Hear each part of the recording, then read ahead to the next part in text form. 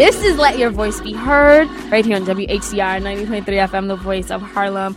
And we are back on Let Your Voice Be Heard on 90.3 FM, WHCR, the voice of Harlem. If you are just tuning in, you are in the studio with me, Stanley Fritz, Selena Hill, and Alyssa Fuchs. We just had a great conversation about the Pope and what he's doing and or not doing for the Catholic Church and while speaking in America. And we talked about some of the things that he's really been touting, like income inequality, climate change, and sexual abuse. And we had some debates about what he has not been talking about, like abortions and the sexual abuse in the Catholic Church, among other things. If you are just tuning in and want to know what we're talking about now, we are going to be talking about the guy who was just so cool that he bought the rights to medicine that's been used for AIDS that cost about $13.50, and he hiked it up by over 5,000%.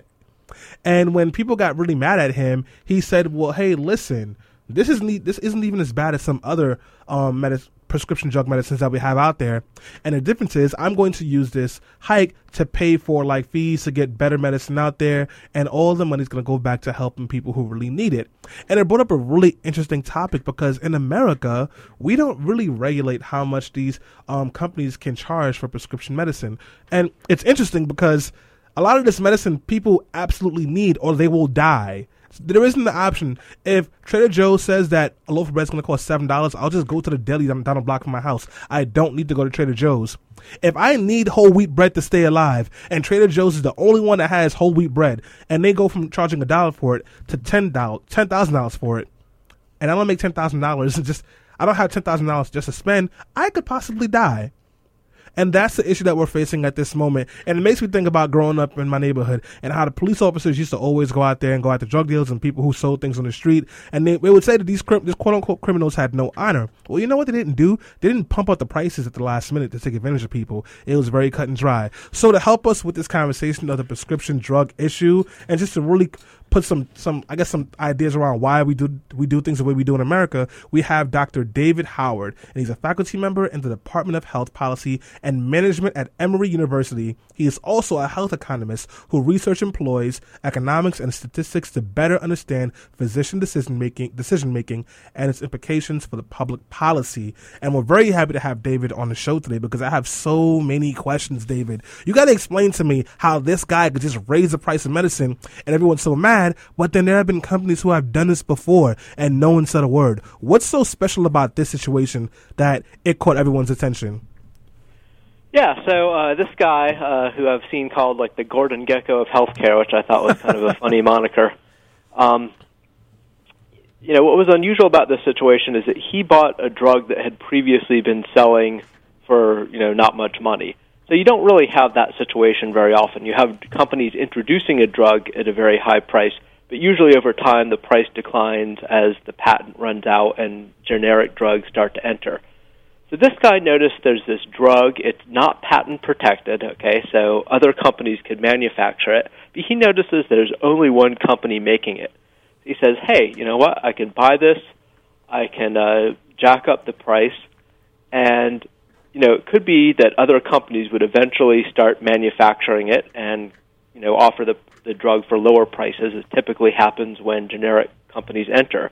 But, at least until that happens, he would be able to earn very high profits on it. Making matters somewhat difficult is that it's not, although it's become easier over time for companies to introduce generic equivalents, it still takes a while to get FDA approval. Thank you. So now, guys, if you're just tuning in, the number is 212-650-6903. Again, that is 212-650-6903. And you can also tweet us at BeHeard_radio. We are talking about the prescription pill problem in America. So now, David, he saw this opportunity, he took it, he raised the prices. In other countries, this is not an issue. I think in England, Australia, and also France, the government sits down with these pharmaceutical companies, and they kind of like haggle over a reasonable price where the company can make money without gouging people who need this medicine. Why does America do it differently? Well, partly I think there's a fear that controlling prices will lead to less innovation and research and development. At least that's the argument advanced by the pharmaceutical industry. And there's some truth to that. There's a lot of interest among investors now in biotech, in companies that are developing new cancer drugs. And a lot of the reason has to do with the prices they can charge. If the prices were regulated, there would be less investment. With other companies, that's a little bit less of a concern because their markets are much smaller. So they're, in effect, free riding on the U.S. They can control prices, but they know as long as the U.S. market, as long as companies can continue to earn high profits in the U.S. market, then research and development will continue. But, there certainly are a lot of people who would like to see us move to a system like they have in other countries, Britain in particular, where they look at a drug, they look at its price, they look at its cost, and they say, listen, if you can't lower your price to this level, we're not going to pay for it. Right, that makes a lot of sense. If you're listening and you have a comment or a question, you can call in 212-650-6903. And actually, I'll just add to that. I lived in England for a little while, and all of the prescriptions, if I remember correctly, were all the same price. Whether you were getting, penicillin or whether you needed Augmentin. I think it was standardized at 14 pounds a prescription, which at the time was actually the equivalent of approximately $28, but now it's less money. Another thing that you have to remember about England is that they have a nationalized healthcare system, which we don't have here. They all pay a little bit more taxes, but they all get health insurance through the government, and then some people buy health insurance, private health insurance on top of that. That's, I feel like, a whole nother conversation for a whole nother day that we can get into. Getting back to this conversation, Mr. Howard, my name is Alyssa Fuchs. Just to reintroduce myself, I'm here with Stanley and Selena. And one of the things that this guy, I don't even know his name, Martin something, I call him Pharma Bro, he claimed that he wanted to develop a new drug and that he was raising the price of this drug because of the high cost of research and development to develop new drugs. Now, that is true. There is a very high cost for research and development. So I was curious to ask you is why does it cost so much to develop drugs? Most people, I guess, people I've talked to on the right have said, oh, it's the FDA, but I think it's a little more complicated than that. And are people overreacting when, they react to this situation? Because is this guy really trying to do the right thing by raise money to create some better drug, or is he just a butthole? So as your first question, why does it cost money? I mean, part of it is just the basic science of kind of finding either chemicals or copies of proteins that will, have activity against diseases. So it's, the work that goes on in labs, it's testing in mice, so on and so forth. But then drugs have to get FDA approval, they have to undergo clinical trials. Depending on the disease, some of the trials can involve thousands of patients. For other conditions like cancer, the trials tend to be a lot smaller. There are 3 phases of trials, and there has to be a lot of data collected on patients. Patients have to be enrolled, they have to be tracked. It's an expensive process. I mean, as to the FDA, if you took away the requirement that drugs had to demonstrate efficacy in a clinical trial in order to win FDA approval, they would be cheaper to develop because money. So you don't really have that situation very often. You have companies introducing a drug at a very high price, but usually over time the price declines as the patent runs out and generic drugs start to enter. So this guy noticed there's this drug. It's not patent protected, okay, so other companies could manufacture it, but he notices there's only one company making it. He says, hey, you know what, I can buy this, I can jack up the price, and it could be that other companies would eventually start manufacturing it and, offer the drug for lower prices, as typically happens when generic companies enter. But, at least until that happens, he would be able to earn very high profits on it. Making matters somewhat difficult is that it's not, although it's become easier over time for companies to introduce generic equivalents, it still takes a while to get FDA approval. Thank you. So now, guys, if you're just tuning in, the number is 212-650-6903. Again, that is 212-650-6903. And you can also tweet us at BeHeard_radio. We are talking about the prescription pill problem in America. So now, David, he saw this opportunity, he took it, he raised the prices. In other countries, this is not an issue. I think in England, Australia, and also France, the government sits down with these pharmaceutical companies, and they kind of like haggle over a reasonable price where the company can make money without gouging people who need this medicine. Why does America do it differently? Well, I mean, partly I think there's a fear that controlling prices will lead to less innovation and research and development. At least that's the argument advanced by the pharmaceutical industry. And there's some truth to that. I mean, there's a lot of interest among investors now in biotech, in companies that are developing new cancer drugs, and a lot of the reason has to do with the prices they can charge. If the prices were regulated, there would be less investment. With other companies, that's a little bit less of a concern because their markets are much smaller. So they're, in effect, free riding on the U.S. They can control prices, but they know as long as the U.S. market, as long as companies can continue to earn high profits in the U.S. market, then research and development will continue. But, there certainly are a lot of people who would like to see us move to a system like they have in other countries, Britain in particular, where they look at a drug, they look at its price, they look at its cost, and they say, listen, if you can't lower your price to this level, we're not going to pay for it.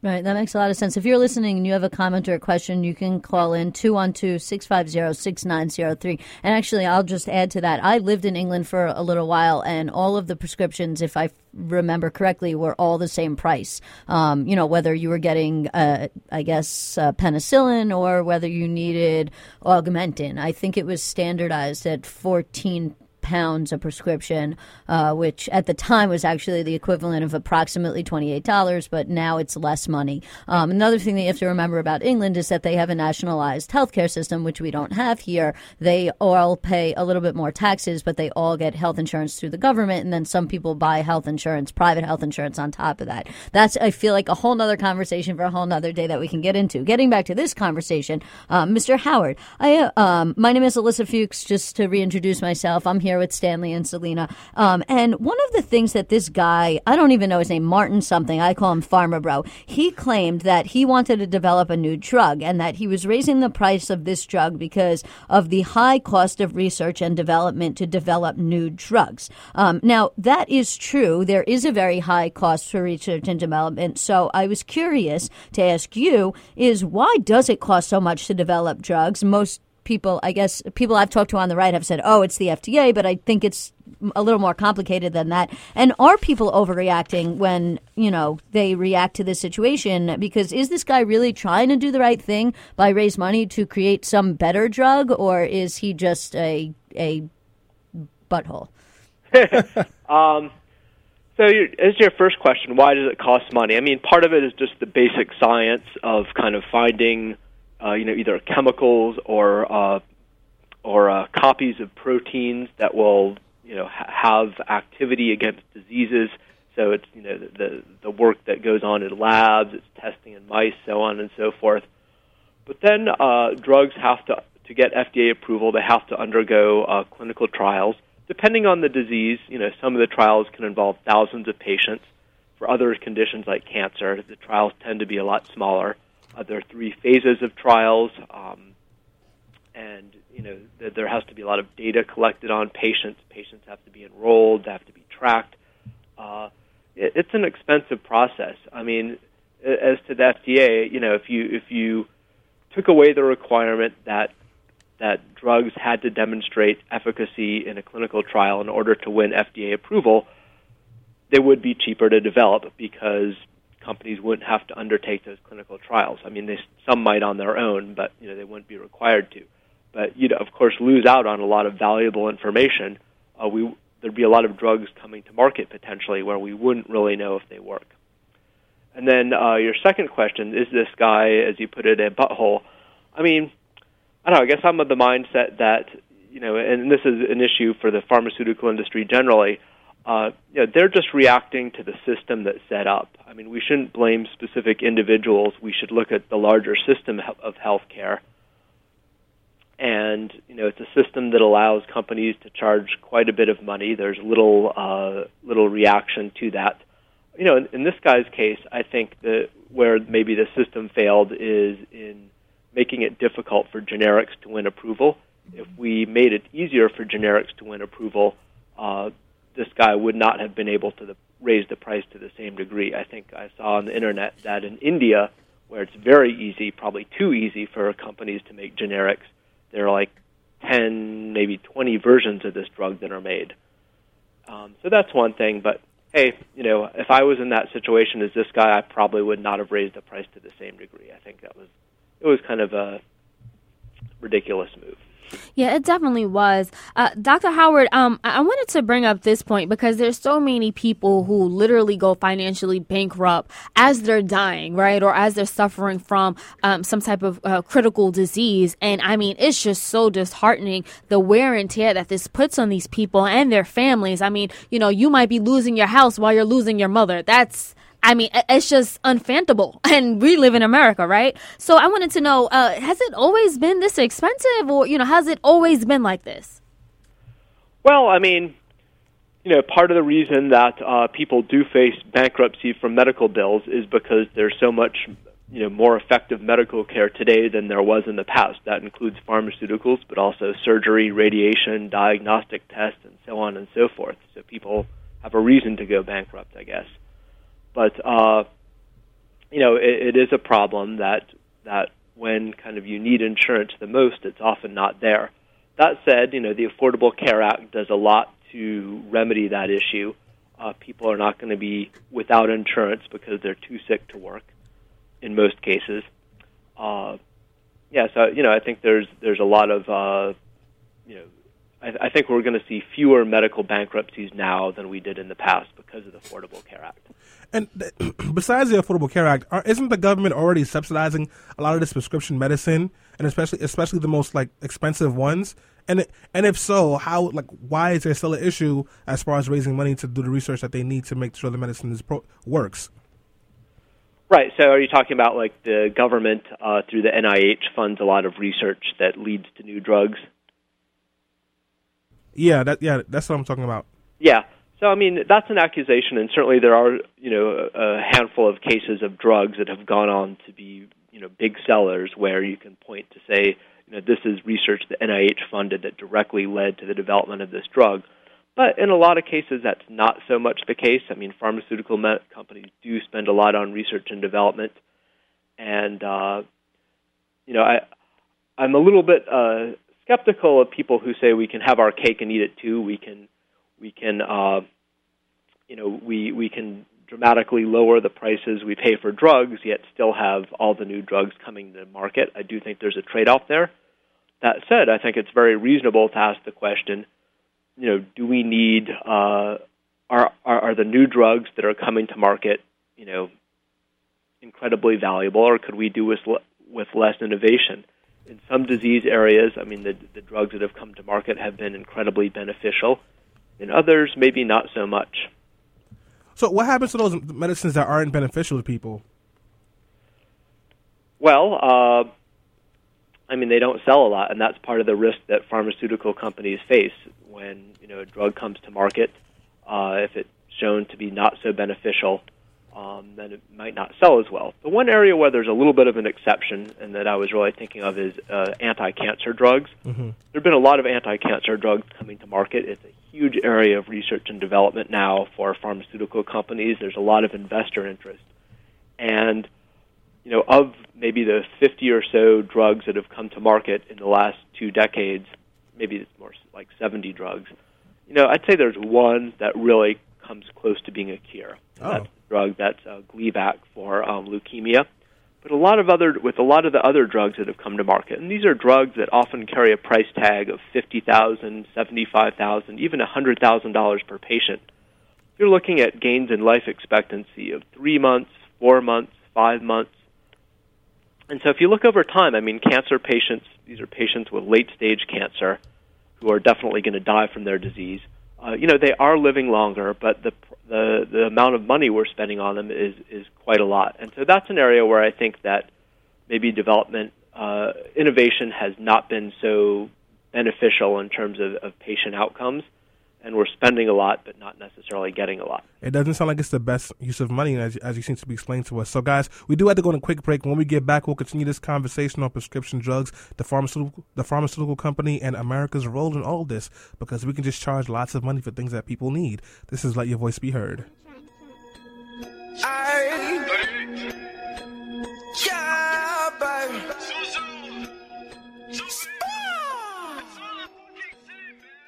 Fetty Wap pay for my cancer medicine. No, he didn't. He said he has deep pockets. He swear his ish on blank. This is Let Your Voice Be Heard on WHCR 90.3 FM, the voice of Harlem. Fetty Wap got into a motorcycle accident yesterday, for the record. But you know what? He only has one good eye. All right, that's not even... No, so like I was just like, Fetty, he needs to be careful.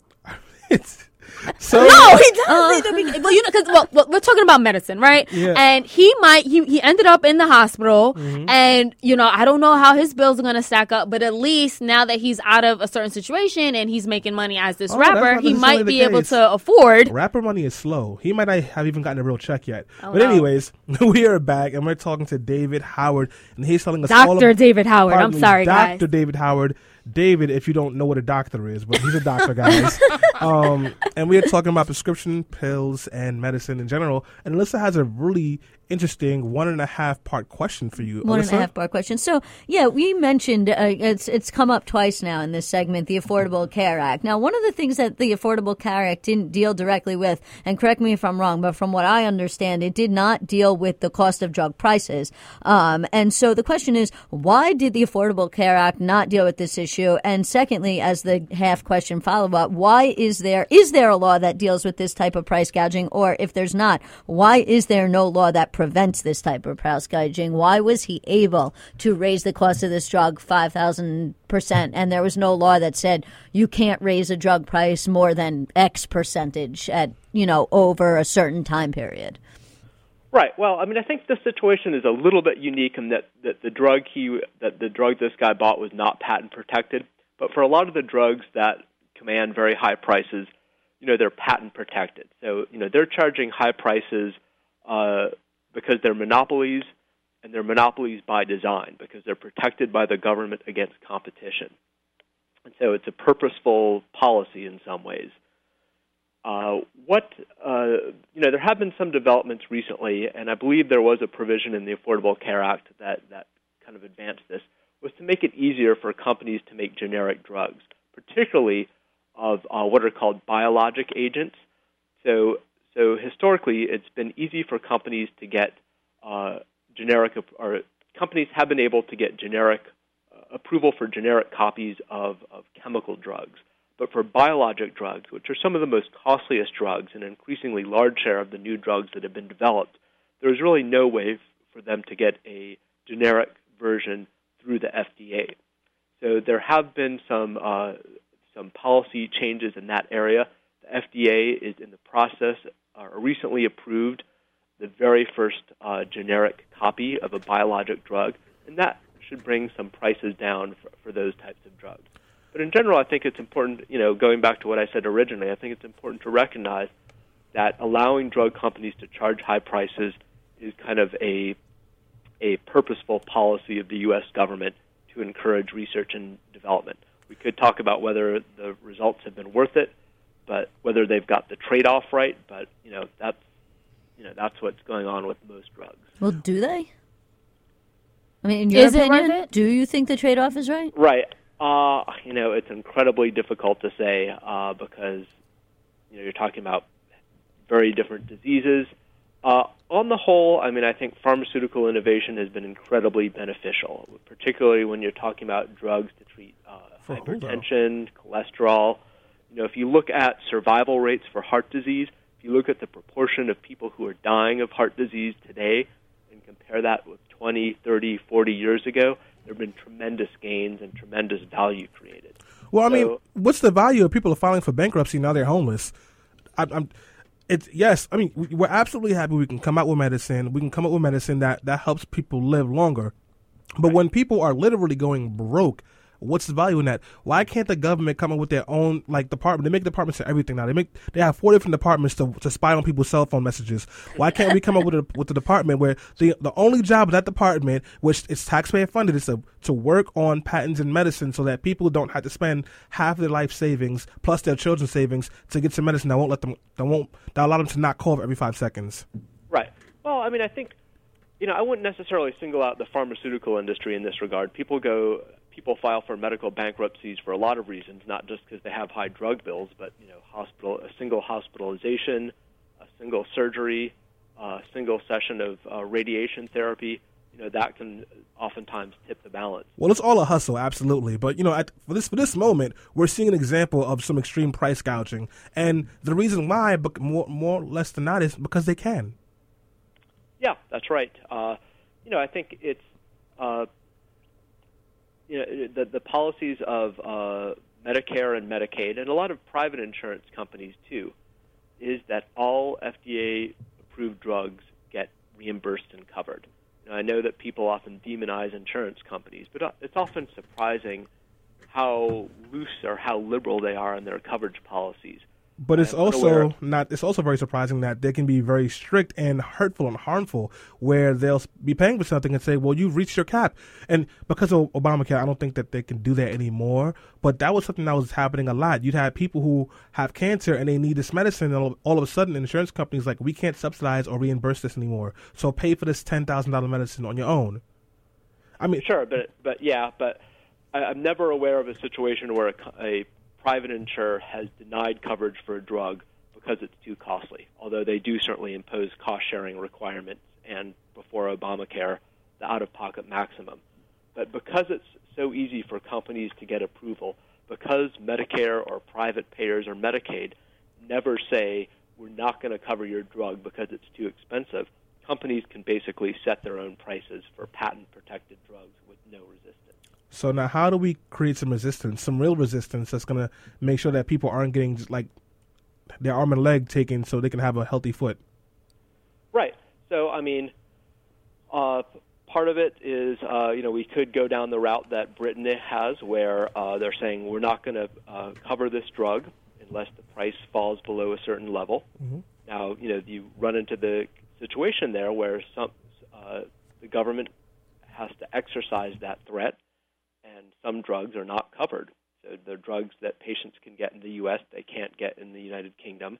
That's proved to be very controversial there. The government has set up some special funds to even kind of try to circumvent those coverage policies.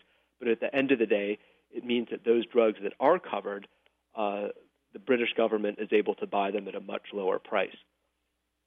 In the U.S., I think it's important to differentiate between there are two prices that are relevant here. One is the price that insurers pay, and one is the price that patients pay.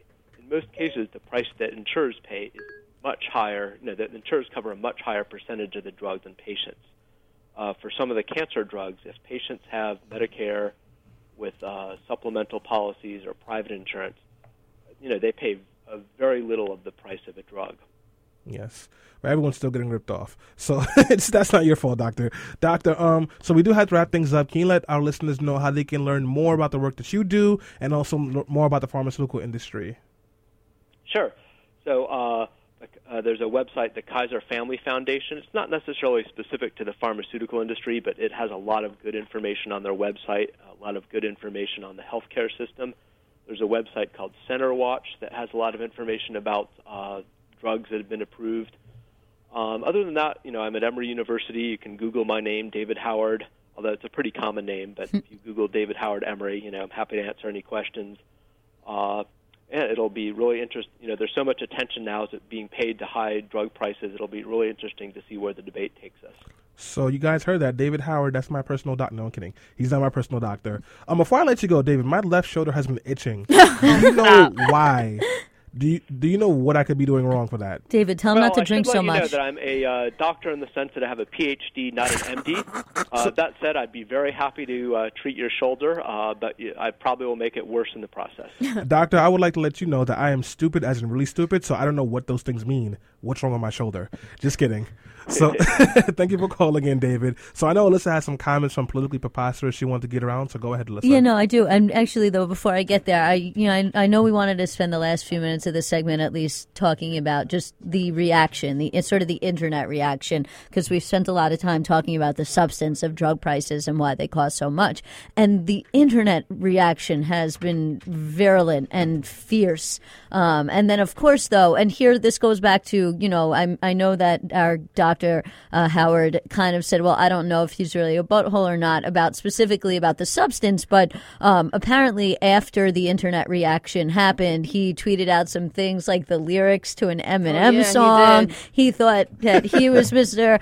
hot thing or whatever, or that he was super cool. It's like, all right, we get it, bro. And then he was like tweeting, Instagramming out pictures of like $40,000 bottle of wine that he bought. So it's like, all right, man, like we get it. You know, there's the substantive issue, which I think we've just addressed part of, and which is really important, just about research and development and the cost of that stuff and clinical trials in the FDA. But then there's just that line where it's just like, no, you're not a nice person. And, you know, and at some point, even now you've done this bad thing, the internet's reacted, and your reaction is to then post your $40,000 bottle of wine and be like, hi, haters. No, he's horrible. He's like, you know, but 32-year-old rich white kid. Like, I who can't with actually him. went to City College. Oh, if you didn't wow. know that, he went here, right here at City College, where we're broadcasting from, and you can call us at 212-650-6903. I'm having two comments coming from Facebook right now, so I'll give them to you. Ann Nelson says, this POS,